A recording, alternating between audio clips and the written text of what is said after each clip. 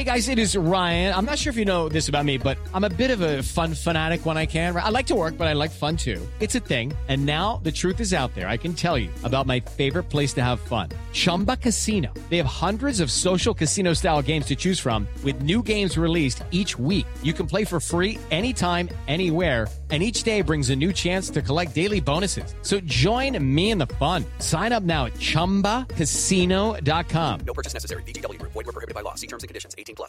Hello, it is Ryan, and I was on a flight the other day playing one of my favorite social spin slot games on ChumbaCasino.com. I looked over at the person sitting next to me, and you know what they were doing? They were also playing Chumba Casino. Coincidence? I think not. Everybody's loving having fun with it. Chumba Casino is home to hundreds of casino-style games that you can play for free anytime, anywhere, even at 30,000 feet. So sign up now at ChumbaCasino.com to claim your free welcome bonus. That's ChumbaCasino.com and live the Chumba life. No purchase necessary. VGW Group. Void where prohibited by law. See terms and conditions. 18+. Step into the world of power, loyalty, and luck. I'm gonna make him an offer he can't refuse. With family, cannolis, and spins mean everything. Now, you wanna get mixed up in the family business. Introducing The Godfather at ChumbaCasino.com. Test your luck in the shadowy world of The Godfather slot. Someday, I will call upon you to do a service for me. Play The Godfather now at ChumbaCasino.com. Welcome to the family. No purchase necessary. VGW Group. Void where prohibited by law. 18+. Terms and conditions apply. Today's episode of the Terrace Scottish Football Podcast comes in association with Nutmeg, the Scottish football periodical. The subscription-only quarterly publication is filled with top-quality writers, great articles and fascinating stories about the beautiful game in Scotland. Get your subscription at www.nutmegmagazine.co.uk.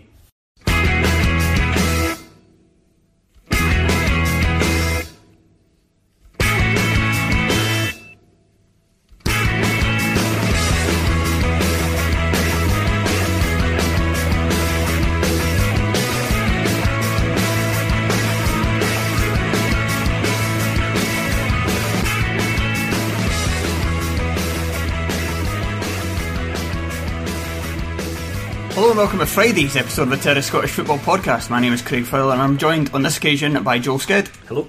And Sean McGuigan. Hello.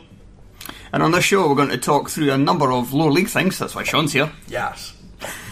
But first we'll start with the games in the Europa League on Thursday night. We've kind of ignored them on the main show so far this season because we tend to record on a Thursday and it's just been a bit annoying to try and fit these games in.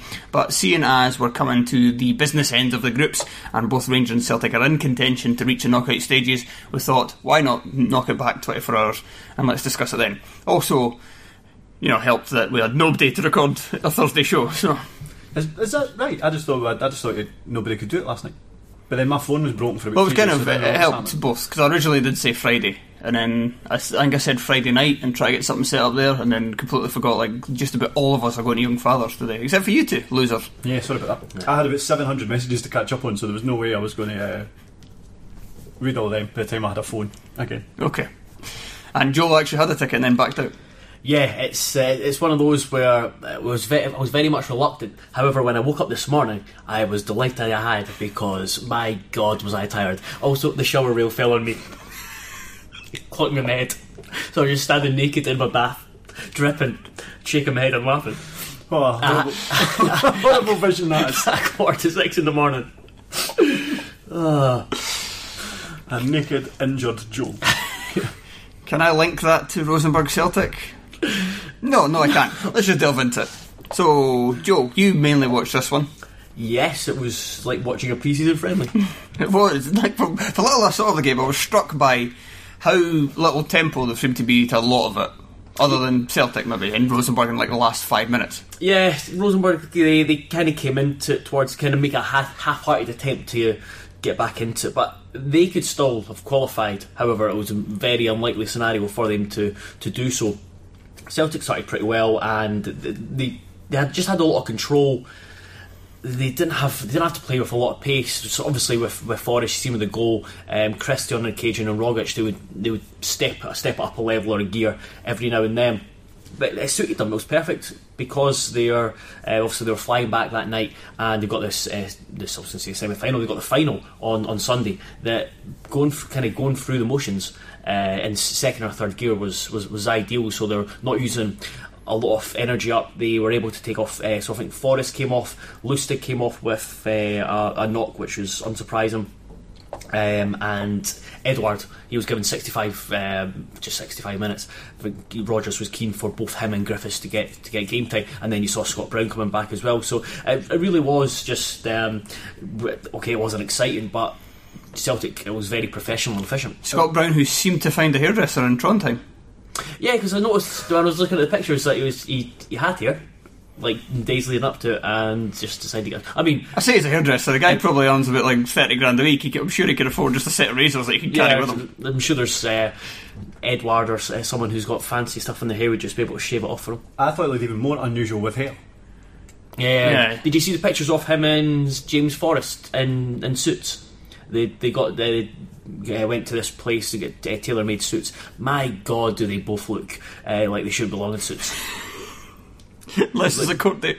Yeah, so Brown, but the thing is, Brown, you'd expect him to maybe wear a Burton suit. He would suit a Burton suit, but this was just a really fancy suit. Like, it just doesn't look right there. Forrest just looked really uncomfortable, and again, he seems to have less of a neck in a suit than he does in a football shirt. A negative neck. Sean, did you watch the game? I watched the vast majority of it, yes. I thought it was quite a strange game, as Joe said. It was as the first half was as dominant as I've seen Celtic away from home in Europe, and then despite that, with about 50 minutes to go, I thought they're absolutely going to chuck us away here. Even though, to be fair, as much as it was more, the second half was more even, and Rosenborg never really looked they were going to score, but you just felt Celtic was going to somehow contrive to throw it in here. Gordon's kicking doesn't always fill me with confidence. I wasn't particularly keen at that at various points of the game, but no, I mean, I think having a kind of central defensive partnership for the first time in maybe this season helps a lot. And as you say, they were able to take off Forrest and kind of preserve him for the cup final. They were thoroughly deserved a win, which doesn't come along too often away from home in Europe. Yeah, so I agree that we were talking towards the end of the game last night, because I'd started writing up like my 5 things and player ratings, and Gordon was, I don't think I had to save like a save to make, but there was a couple of nervy moments where a cross went in the box or a corner came in and thinking, oh, they could squeeze something out here, which would have made me very angry. However, I completely agree with Benkovic and Boyata. Looked into it. Benkovic, and he's played 11 games for Celtic and they've conceded 3 goals. They've kept 9 clean sheets in those 11 games.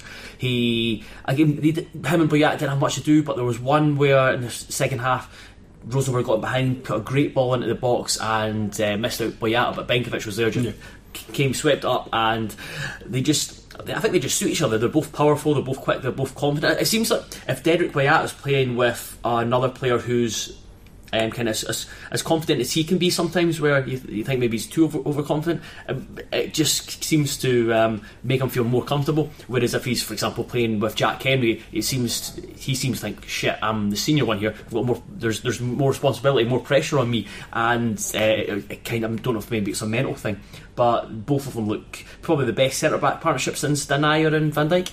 It's probably not a case of being senior, because he's obviously more senior than Benkovic as well. He's about 6 years older than him. But I think it's just a case of if you don't trust your centre-half partner, then you have to think about their game as well as your own. He has to concentrate on the other guy's game rather than just his own game. I thought Tierney was very good as well, especially in the first half. Gave them width down that side. Yeah, him and Forrest were I think I gave them the highest marks last night. Forrest will come on to the side, but yeah, Tierney, the way that Celtic, they went back to the back, like a back 4 rather than the hybrid 3-5-2 they were playing at times last season. And Forrest had been playing a lot more centrally. As you saw this Scotland as well. So the width really does just come from Tierney now. And something that's I think is really underrated with him is his acceleration. Sometimes he just, from a standing start, he would just knock it, and it would just go from like 0 to 20 mile an hour. just like that. I think the popular way to say is 0 to 60, even though you're not talking about a car. I wasn't sure. That's what I was thinking. Do I go for 0 to 60 because he doesn't do 60? 0 to, I don't know, 20 mile an hour. That's probably right though. I thought it was reasonably accurate. Whereas 0 to 60 would be inaccurate. That'd just be silly. I'm a journalist, I'm dealing with facts. That means he's literally a car. Yeah, which is no. It's like you should. So going back to Forrest, I just think it's come the time now where he is the leading forward player, if that makes sense. That you've had Sinclair in the kind of first season, you've always had Rogic on the periphery, you've had Moussa Dembele as well, but now it just seems to be him. So Odsonne Edouard, I think he's a really talented player, but again last night you think he's still lacking consistency. He's still, like, performances last night still bring doubts. Sinclair's getting back to a bit more consistency, but he's still not that same player that terrified defences in his first season. Rogic actually lasted 90 minutes last night, but he's not been as dominant as his talent suggests. But Forrest, I think he's just become a much more all-round player. I wouldn't be surprised to see him play more centrally. Even I may be forced to admit that I think Forrest might actually be quite good now. It's only taken me about 6 years. Just to make you said Rogic lasted the 90 minutes. He's done that quite a few times recently, hasn't he? I think he done back-to-back games not long ago. Oh, did he? Yeah, I've actually been meaning to look that up, because there was a spell where it was just like 65 minutes. Oh, off he come Rogic, and he just looked totally fed up. It was quite easy for him to do it last night. It was such a slow-paced game, especially in the second half. So it's now fully in Celtic's hands. They just need a draw for the final game against Salzburg at home. Salzburg don't have anything to play for because they've already won the group, although they may get some pressure from their bosses at Red Bull, who are saying please win this game so we can send our other team through to the second round as well. But there wasn't any kind of stitch-up as you kind of tend to see in football when it suits, even if it doesn't necessarily for the whole Red Bull thing. It kind of almost, well, it suited Leipzig more than it suited Salzburg, because Salzburg could just get out of the road, but they would have, I mean, a draw would have been the worst result for them, so they could have just kind of, or was it, no, it wasn't a draw, it was for Leipzig to win. That would have maybe stitched up Celtic. Yes. Right. Because then all three teams could conceivably have finished on 12 points, and Celtic would have finished third, depending on what the score was at Celtic Park. Yeah. I suppose you don't want to leave that just on the off chance that Celtic have a brilliant night in Salzburg and pump them 4-0 or whatever. What was the score in the first leg? 2-0?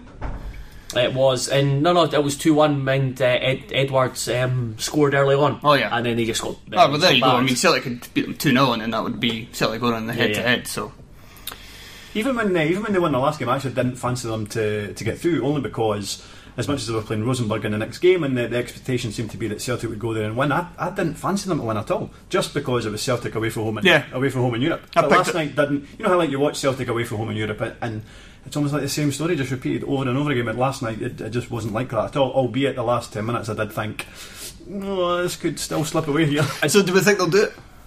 Yeah, I think they'll qualify now. It's going to be like a Champions League night in Europe, just because it's all kind of riding on that match. Again, something like the Leipzig game. Yeah, again, I think it gets overplayed how good Celtic's home form is. There was certainly a period where they were fearful at Celtic Park, but again, they're obviously much better at Celtic Park than they are away, because I think Craig Anderson tweeted from SPL Stats account last night that was only their third win in a European group stage game. But yeah, I think just they've got players coming back, almost fully fit squad.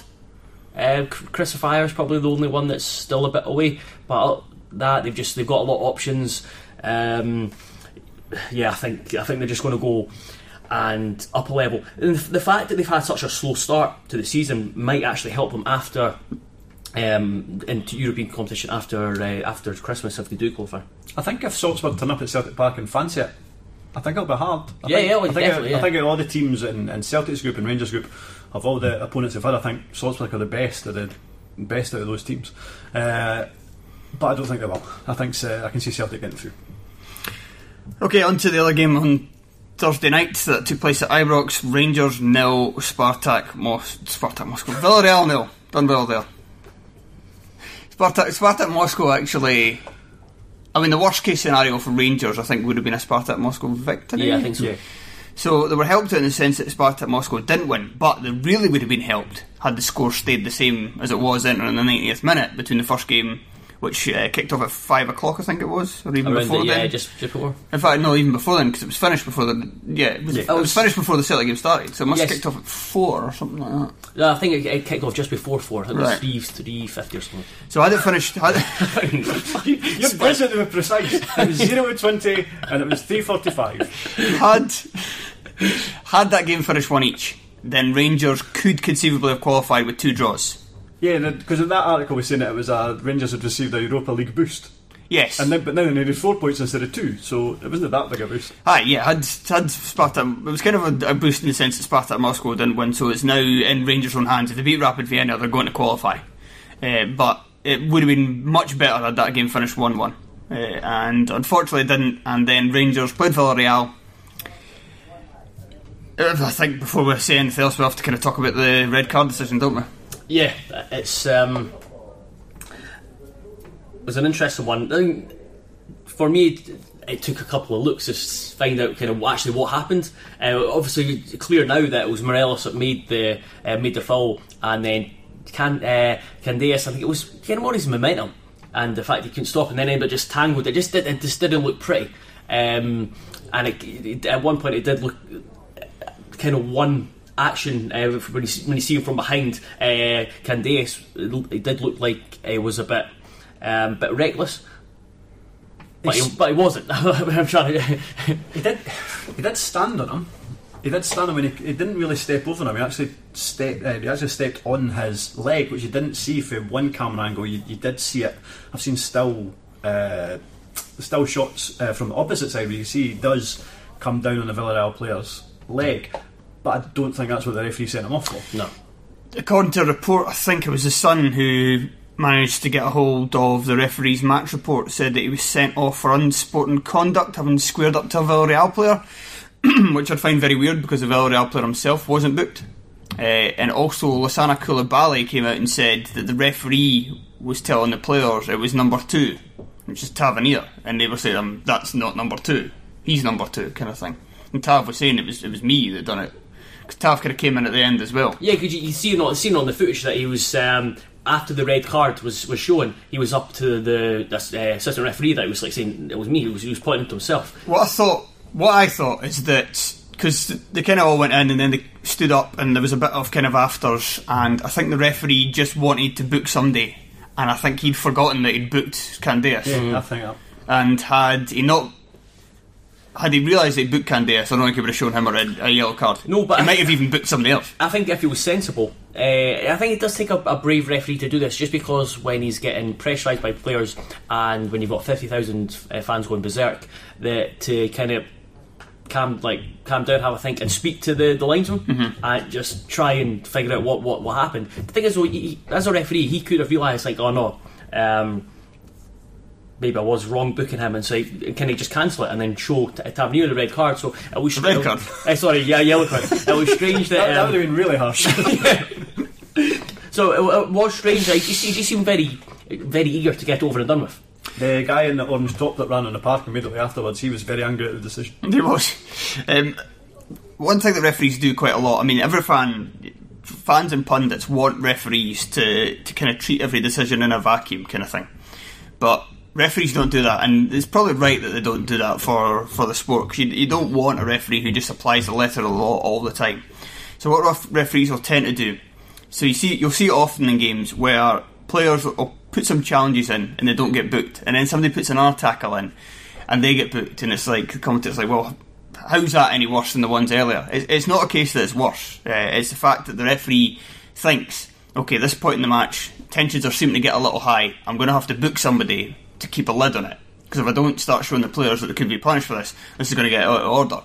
And I wonder, just with the kind of players all coming together, he just wanted to kind of show his authority and say, like, cut this out, I'm going to book somebody. And it just unluckily happened to be Daniel Candeias standing there, having already been booked. I thought his first one was a little bit harsh as well, but if the referee was more in tune with what's been happening in Scottish football, he would have written in his match report that Candeias was blowing kisses to the Villarreal player on the deck.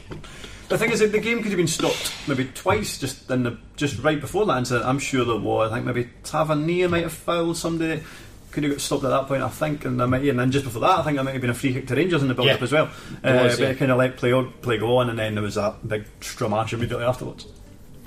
So as for Rangers themselves, I mean, very good. That was another thing. That was another weird narrative to this Rangers game. Is that everybody's saying, like, I've seen like the headlines and stuff. Are you saying, going to say about Waddle and Goulton? No. Okay. I was going to say, like, people saying, like, oh, McGregor's won Rangers this great point, which massively boosts their Europa League points.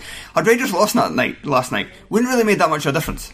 They still have to beat Rapid Vienna in the last game, and they still would have had to regardless. It's a great achievement to last over 45 minutes against Villarreal with 10 men and to keep a clean sheet, but it doesn't actually do much to help them in the group. I can kind of see where they're coming from doing it, just because the fact that they have held on for 10 men against Villarreal, and it's more of the kind of mindset and momentum, if you want, going into the Vienna not game. what I thought a lot of people were writing, and I don't think probably they not. were either. They probably not thought. Again, when you're writing, you're like, right, this kind of makes sense. I don't really want to check it, I just want to finish my writing.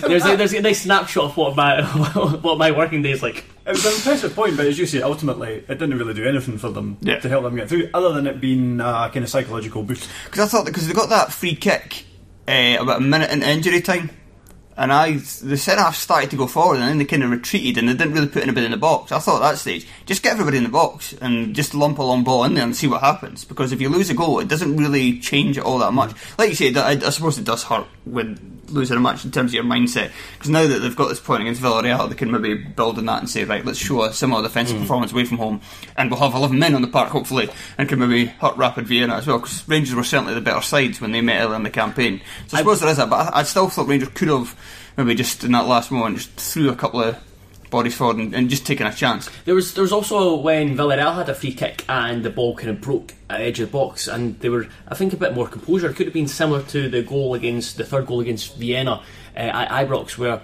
if the ball was played right, I think it was Middleton would have been 1-on-1. Possibly, yeah. Breaking free. There was a lot of throughout this game. I don't think Rangers actually played that well. They defended as a team well, but I don't think they worked that well going forward. They had opportunities where, I know it's a tough opponent, but they had opportunities similar to like other games, because they've played a tough enough group that they really could have actually asked some questions, but it was just a number of players getting caught in the ball. Middleton didn't have a good first half at all. Morelos was lively enough in the first half, but again there was a few times where he didn't quite choose the right option, or his touch let him down. He disappeared completely after half time. I know he kind of had a thankless task up there on his own, but you usually expect Morelos to get the ball in lots of space and do something with it, at least hold it up enough so his teammates can join him. That didn't really happen, and you only really had Scott Arfield kind of doing anything in an attacking sense. Second half, I thought Jack was a lot better, but mainly just kind of getting in the face of Villarreal players and helping the midfield to be combative. I thought Koulibaly had his best game for a while, and Arfield, while he wasn't as influential because he had to drop back, he's still done a good job defensively. They three were the stars of the show pretty much in the end, because the 3 quarters of McGregor as well, obviously, for the saves, for 3 quarters of the back line were fucking horrendous. Worrell was maybe too harsh. He was just a bit shaky, but he did have some good moments. Goldson and Flanagan especially, oh my god, Flanagan was bad. I didn't think his pass back that got intercepted, I still thought Worrell was badly at fault for that as well, because it wasn't that far away from him, and then Worrell he almost turned the wrong way and then just ran parallel to the ball. I did wonder watching one of the replays whether he could have cut it out. I think so, yeah. Just Flanagan, I could agree with from what I've read and the bits I saw. Barisic, I think, is back in the squad for the game on Sunday against Hearts, which was a massive boost for Rangers. He's just a completely different proposition to Halliday and Flanagan. But it was interesting because Gerrard came out and was like full of praise for Worrell and Goulton. Because I know, obviously, sitting next to you were laughing a lot at the state of Rangers' defence, despite them keeping a clean sheet. It was the amount of times in the penalty area they just failed completely to stop Villarreal striker, normally number 17, whose name I've forgotten, just drifting past them without even laying a finger on them. Wasn't there one moment where Goulton, it was kind of like that incident in the Champions League when Messi went past Boateng? They got made into so many gifts that basically Boateng just disappeared down a black hole. Yeah, that happened a few times. Yeah. I thought both teams actually looked quite poor at the back, which makes it even more bizarre that it Finished 0-0. I mean, Rangers. Obviously they were disadvantaged going down to 10 men, but when they had 11 men, I mean, they had one very good chance that Goldson got all wrong when it was kind of nodded. I think it was nodded back down to him in the box. That was a really good chance. But that chance, I wonder whether Worrell should have just went himself. He seemed to have enough of the goal at that back post. He might got a header on target himself, and Arfield had a kind of half chance. Was it kind of early doors? I think either side of the goalkeeper, and it might have been decent. And then they had the one towards the end when Lafferty hit it from about 112 yards. Morelos had a flick from a corner as well that went over, and obviously Middleton's disallowed goal. So, I mean, clearly, as much as they were up against it at 10 men, I still thought they created.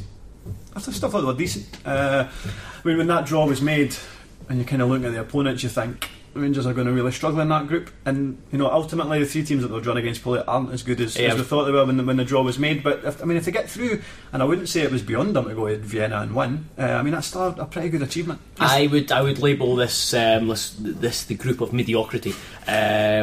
Maybe not mediocrity, just shit in terms of European standards. They are all, with the exception of Rangers, they are all actually struggling domestically. Villarreal 16th. I think Vienna 8th and Moscow are 7th. Something like that. Yeah, especially with Vienna when 8th in a team. I think it's got about 9 teams in it. A league. So a league that's got 9 teams in it. Are Rangers going to do it? Their away record isn't great, is it? Well, it's good in Europe. I will say. I will say yes. I think they will as well. I think they'll sneak a 1-0. I think it'll be a frustrating draw, and they'll go out with their heads held high. I can already see the pictures of celebrating on the pitch. Gerrard getting praised to the high heavens by Rangers fans, and the team in general getting having the spirit of bears. If they go out, I don't know if bears have a lot of spirit, but I think they do. Rangers do like referring to the players as bears.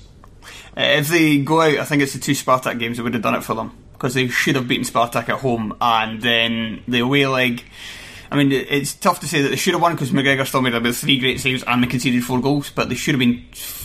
They had a perfectly good goal. What was it? Would have been 4-2, and and Katic hitting the post in the last minute of injury time as well. They should have took at least 4 points from the Moscow games. Ended up at 1. Yeah, that's done them potentially. Right, let's move on. Yes, from the Europa League, from the lows of the Europa League to the heights of Stenhousemuir. They've got a new manager. Yes, I thought it would have been very strange. It's the Radiator, isn't it?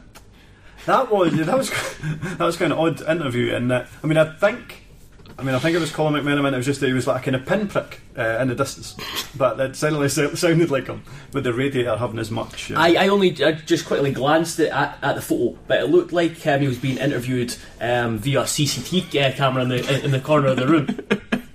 It wasn't. It wasn't the most enlightening of interviews. However, I thought it would have been strange to talk about Stenhousemuir and not get Craig Telfer's input. So he sent me a load of notes. I forwarded them on to you. Yep. I don't know if you read them, Craig. Nope. No, that doesn't surprise me. Craig wrote a very good article when Brown Ferguson was relieved of his duties. A few weeks back, I think like everybody, he was very surprised Stenhousemuir were doing probably as well as anybody could have expected this season. They'd won a few matches, they didn't look at their depth, but they were losing the majority of the games, albeit by 1 or 2 goals. They've never been hammered this season. And then you think to say, well, what exactly were the board expecting? And Craig did point out in his article, excuse me, that it wasn't just this season's results that they were taking into consideration, they were also taking into consideration last season's results, which is odd when you think about it. Bear in mind, last season Stenhousemuir got promoted. The one thing for me, because I read Craig's article and then read the notes he sent us, but so he called it the strangest managerial kind of sacking or kind of departure of the season so far, and there's been quite a few. But then you look at the results; they'd lost 8 out of 12 in the league, and looking back over his tenure, I think he's done a decent job, but he's not done an outstanding. He's not done an outstanding job. He failed to keep them up when other managers might have done. He did get them promoted via the playoffs, but they did finish 4th. Yeah, they kind of scraped into it. Yeah. So it wasn't like a fantastic job, and I can kind of see why maybe the board are just thinking, right, we're not doing massively. We're not a huge disappointment in the league. I think it's quite close down. It's quite close down the bottom. So it's maybe a good time to make a change and try and freshen things up. That's probably why it's so strange, because we're quite patient and loyal to over previous struggles. Yeah, I mean, it's almost like why do it now? They had a 3-year plan. To at some point in 2019, I think it was when they got relegated to League Two. They stuck with Brown Ferguson and said, right, we're going to have a 3-year plan, we're going to keep you in place until 2019, and I think they maybe just got bored. I mean, I think they suggested that it needed freshened up, and I mean, last season there was doubts about the fact his formations weren't always suitable to his personnel that he had. If they were behind, it was always felt that his substitutions very rarely kind of managed to get anything from a game. And I suppose if there was doubts last season when they were winning games, then there's going to be increased doubts when they're losing most weeks in League One.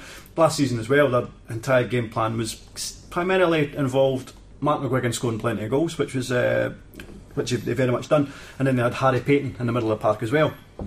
I suppose it's a bit like Montrose. Senismuir's success last season was scoring goals. Montrose's success last season was not letting any in.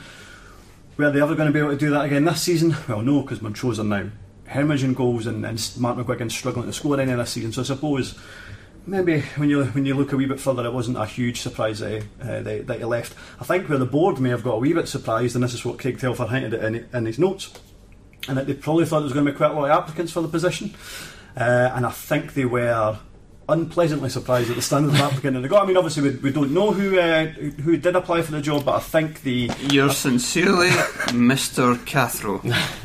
Nacho Novo. But didn't they send out a tweet on the day of so basically closing date for applications? Almost like a reminder. Please apply for this. FTP Bob Malcolm. P.S. The Syrian refugee is a bully. But yeah, so now we've been left with Colin McMenamin. Will he... I mean, they're not in too bad a position, albeit at the bottom league. They're not cut off. They've got Harry Payton back on loan. I think I was very surprised they managed to get him back. I mean, he was excellent last season. Was arguably the best player in League Two. I mean, I actually thought he could have got some game time for Ross County this season. Even Ross County fans are saying that they kind of regret sending him out on loan and probably would have preferred if they'd kept him, but he's back. He'll probably make a difference. Mark McGuigan is starting to score goals again. If they can get some more out of him, then again they probably won't get cut adrift.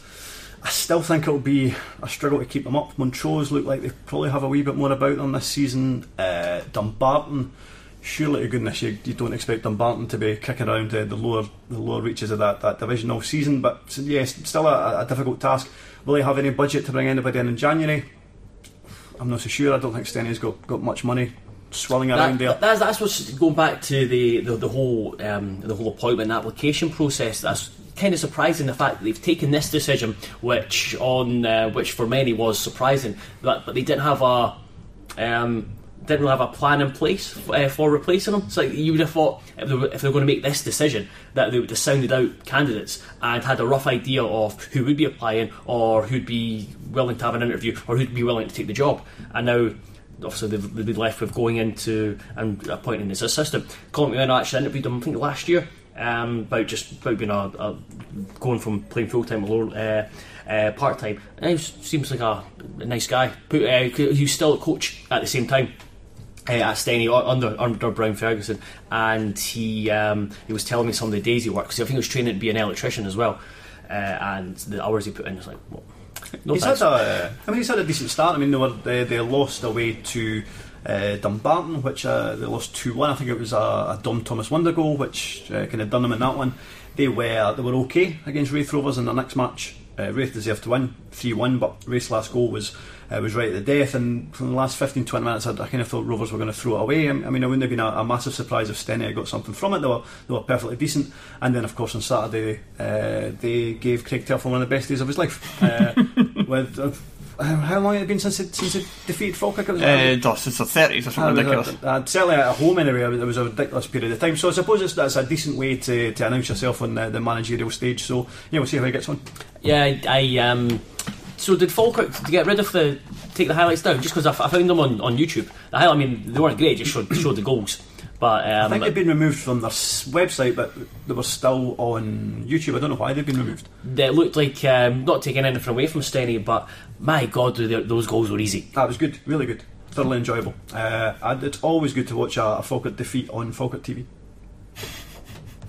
So did they have commentary? Yeah. I started listening to it, there was like no commentary, so I just muted it and listened to something while watching it. No, there's definitely a commentary when I watched it. Really enjoyable. You watch it. It's a mistake, Joe. That's kind of thing I'm really not on my game today. Ian Murray, Airdrie. Ian Murray, there's a good link. Good link. Airdrie fans, since Ian Murray arrived, Airdrie fans seem to be oscillating wildly between we're absolutely guff and we'll probably struggle to stay up to, actually we're quite good. And at the moment, they're now at the, actually we might be quite good way of thinking. They've won 3 in a row. They had a really good win over Dumbarton in the Scottish Cup on Saturday. Thoroughly deserved. Really good first half performance, and slightly more up against it the second period, but really merited win. I mean, Ian Murray's quite an interesting one, because when he arrived at Dumbarton, one of the things that's always been discussed is how professional. So, Dumbarton were a part-time team, and he tried to instill as many kind of full-time kind of ethos or full-time ways of working that he could on a part-time basis. He made training much more professional. He made the warm-ups more professional, the half-time drills much more professional. You can see Airdrie fans are already noticing that the warm-ups before a game and the half-time drills are a lot more. He's repeating what he did at Dumbarton, which, bear in mind, in the lower leagues the half-time interval normally involves 6 boys standing about. The fact that they now have drills says a lot about him. You can see that his formations have evolved since he arrived. So his first couple of games played a 4-4-2. That then evolved to a kind of 4-4-1-1. And his last couple of games, where he really seems to have kind of come across something, whether it's by luck or design, he's playing a 4-2-3-1. And I think the reason that's been so successful the last couple of weeks is that he's got Kyle Wilkie playing in that number 10 position. I mean, there was a number of players under the last manager, Stuart Finlay, that you thought, why are they not producing? Because at the start of the season, it looked to me, and then most people that knew a wee bit about the lower leagues, that Airdrie would be there or thereabouts, to be challenging for the playoffs, and yet here they were looking absolutely terrible. Yeah, the transfer business in the summers, there's a lot of players, just from someone of not much knowledge of the lower leagues, players going out the team who don't seem like big names or don't seem like they've been around, and then they bring in like Sean Crichton, Darryl Duffy, Scott Gallagher, Grant Gallagher, David Hutton, Leighton McIntosh, and then Kyle Wilkie, as you mentioned. Yeah, and they've got Dale Carrick, of course, as we know, is the greatest player in the lower league history. Dale Carrick has been kind of stuck out wide recently, and he's kind of struggling a wee bit. That's a lie. Okay. If they are struggling anywhere, it probably is wide. They had Darryl Duffy kind of leading the lineup on his own at the weekend. They had Dale Carrick, Kyle Wilkie and Leighton McIntosh in behind. Carrick and McIntosh done fine, but it was Wilkie that kind of dictates pretty much everything. He works really hard off the ball. He is extremely good on the ball. He scored an excellent goal. He's actually scored 3 in his last 2 games, 2 pretty much identical, and he picks the ball up 20 yards for goal, and then in off the kind of left hand post. Really good goal. And Duffy's now in amongst the goals as well. It's quite interesting as well that we were pleasantly surprised at how Joe Victoria's got on this season at the start of the year. Of all the signings, he was the one that probably we didn't expect too much from, and yet he was the one that started the season particularly well. He's been kind of nudged out the side, as has Ryan Conroy. Now, Airdrie fans have been saying for quite a few seasons now, how is Ryan Conroy getting a game every single week? He is, for his entire career, he can cross a ball into a box and he can take a free kick. But if he isn't crossing the ball into a box and he isn't taking a free kick, he's contributing pretty much zero. And he's kind of done that for Dundee, done it at Raith Rovers, and he's kind of slipped down the leagues. And every time he slips down the leagues, you think, right, surely at this level you're going to see more from him. He's going to be able to dictate games, get on the ball and make things happen. But he just hasn't done it. And it seems like he's a specialist player. So if a team in there, you do the same job and the same standard in the Premiership he would in League 2. So if teams just needed to, like, right, we'll just last a few minutes, just bring someone on and just cross it. Anytime you get, cross it. But yeah, so thankfully he's out of the team. Interesting as well. Not crossing it. Interesting as well. They dropped Scott Robertson as well. So again, he was a player along with Victoria who was probably one of the better players this season, playing it right back and bombing forward and doing particularly well. He's been replaced by Chris O'Neill, who's actually looks like it might be an upgrade. And then in the Miller Park as well, I've got Kieran Miller, another boy who'd kind of disappointed at the start of the season again at East Fife, excellent, along with Kyle Wilkie. But the two of them are now starting to come onto a game, so they're now 2 points aside the playoffs, I think. Yeah, if they win, it starts back this weekend actually, so I'm pretty interested to see how they get on. I don't think they'll collapse like a terrible deck chair like they did the last time we played them. And Wraith, for me, are kind of flattered to deceive, so I wouldn't be overly surprised if Airdrie can pick something up this weekend. Okay, we'll move from there to another team in League One. You mentioned them already, Dumbarton. Dumbarton. When Wraith were without a manager, I thought Jim Duffy. I wouldn't have been terribly disappointed if Jim Duffy had been appointed. And as much as I still think he'll probably do okay at Dumbarton, he has essentially inherited all the problems that Steve Aitken had, which is just that everybody's injured. Like at the weekend in the Scottish Cup, they only had 2 fit outfield players. On the bench. Only had 2 outfield subs. It was Cammy Ballantyne and Willie Dyer. Now, I'm also presuming that they actually weren't fit, because that's probably his first choice fullbacks, and he actually started the game without any fullbacks. So I'm guessing actually they weren't fit either. He also swapped goalkeepers at one point as well. So I don't know if the goalkeeper, terrified he'll get injured. Maybe. I don't know if the goalkeeper picked up an injury as well. I mean, Dumbarton's in a bit of a mess at the moment. I mean, as much as getting rid of Steve Aitken, I think it was the right move. He's kind of flat to deceive for probably 18 months at Dumbarton, but getting rid of him was never going to be a silver bullet that was going to cure all of Dumbarton's ills. He's still left with a squad that's got very little balance. Rory Lawton, and little balance. Even if everybody's fit, they don't have a lot of balance, and everybody isn't fit. So missing at the weekend was Ian Russell, who's injured, Laurie Loy, who's injured, Ryan Thompson injured. Dom Thomas couldn't play, but I think that was a request from Kilmarnock. Yeah, because we've been cup tied. Craig Barr's injured. Of course, Craig Barr's injured. Grant Adam it's not March yet. So we had a situation where Ross Forbes was playing at left back, Stuart Carswell was playing at right back. He's been playing there a few weeks now, Ross Forbes.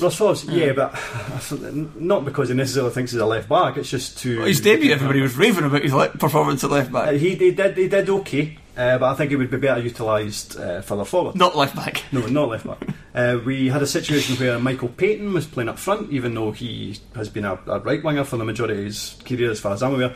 Although, to be fair, he did play Callum Gallagher at right wing when he does have some experience of playing up front. So there's always been fans of any club that Jim Duffy's been at. There's always spoke about weird kind of formations that Jim Duffy comes up with, and that was certainly one. I think if he'd swapped them, it would have made them a stronger proposition.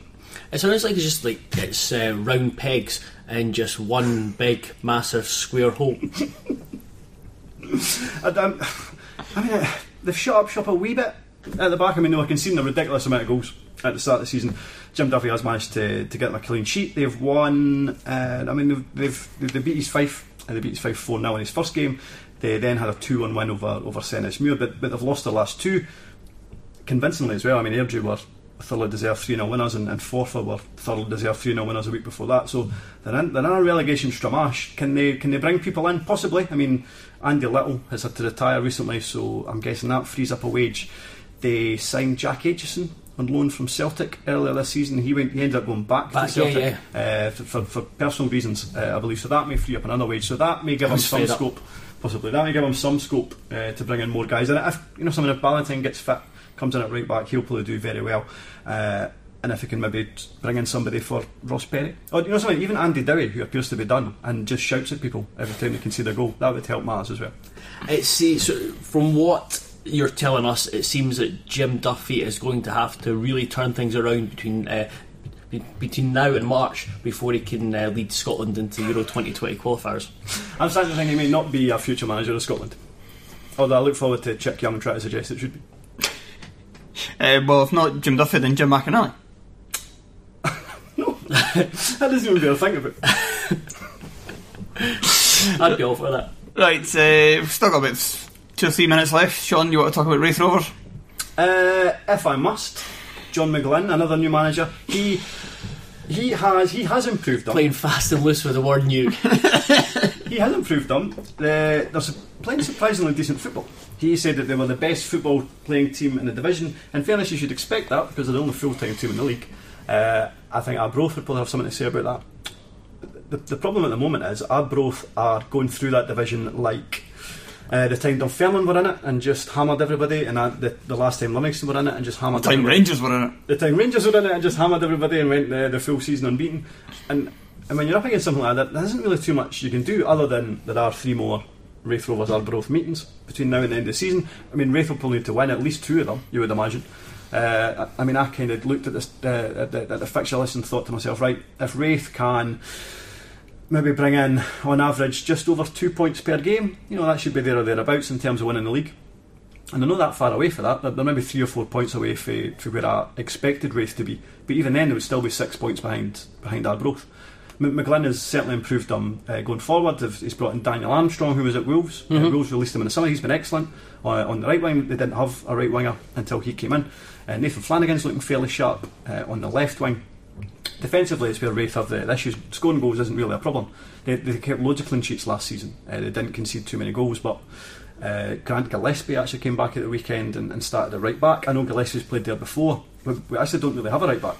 We have a Jamie Watson, a young guy who looks a bit out of his depth. Ian Davidson is maybe 34 now. He's kind of maybe running out of steam.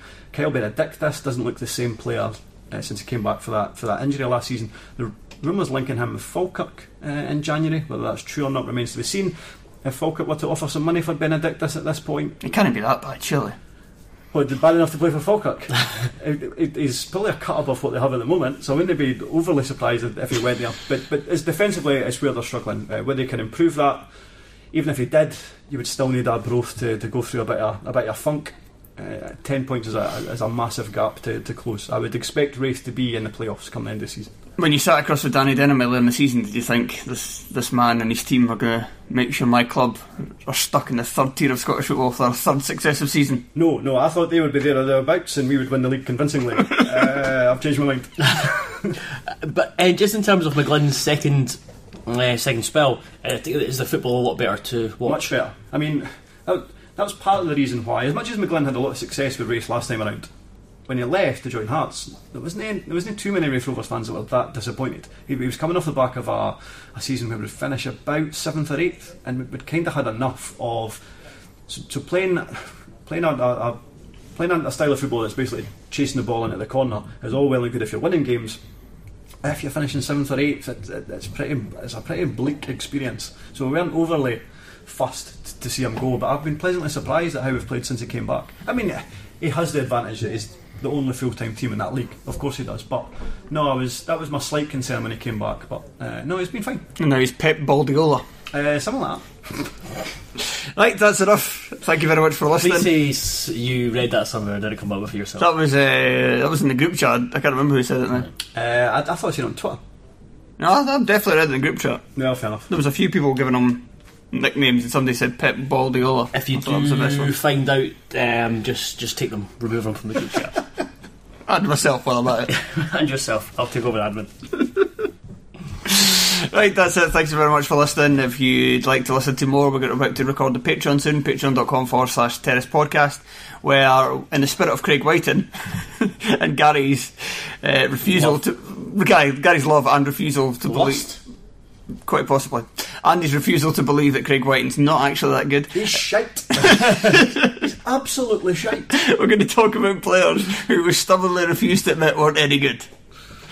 So make sure to listen to that. Like I said, patreon.com/Terrace Podcast, as little as $2 a month. And there's $2 a month, there's $7 a month, but we do have plans to introduce a new tier where we're going to do extra shows and slip them into the new tier. So there's that going to launch, I don't know, probably before Christmas.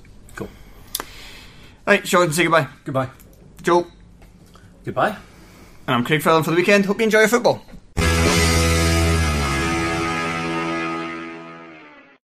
Sports Social Podcast Network. Hello, it is Ryan, and we could all use an extra bright spot in our day, couldn't we? Just to make up for things like sitting in traffic, doing the dishes, counting your steps, all the mundane stuff. That is why I'm such a big fan of Chumba Casino. Chumba Casino has all your favorite social casino-style games that you can play for free anytime, anywhere with daily bonuses. That should brighten your day a little. Actually, a lot. So sign up now at ChumbaCasino.com. That's ChumbaCasino.com. No purchase necessary. VGW Group. Void where prohibited by law. See terms and conditions. 18+.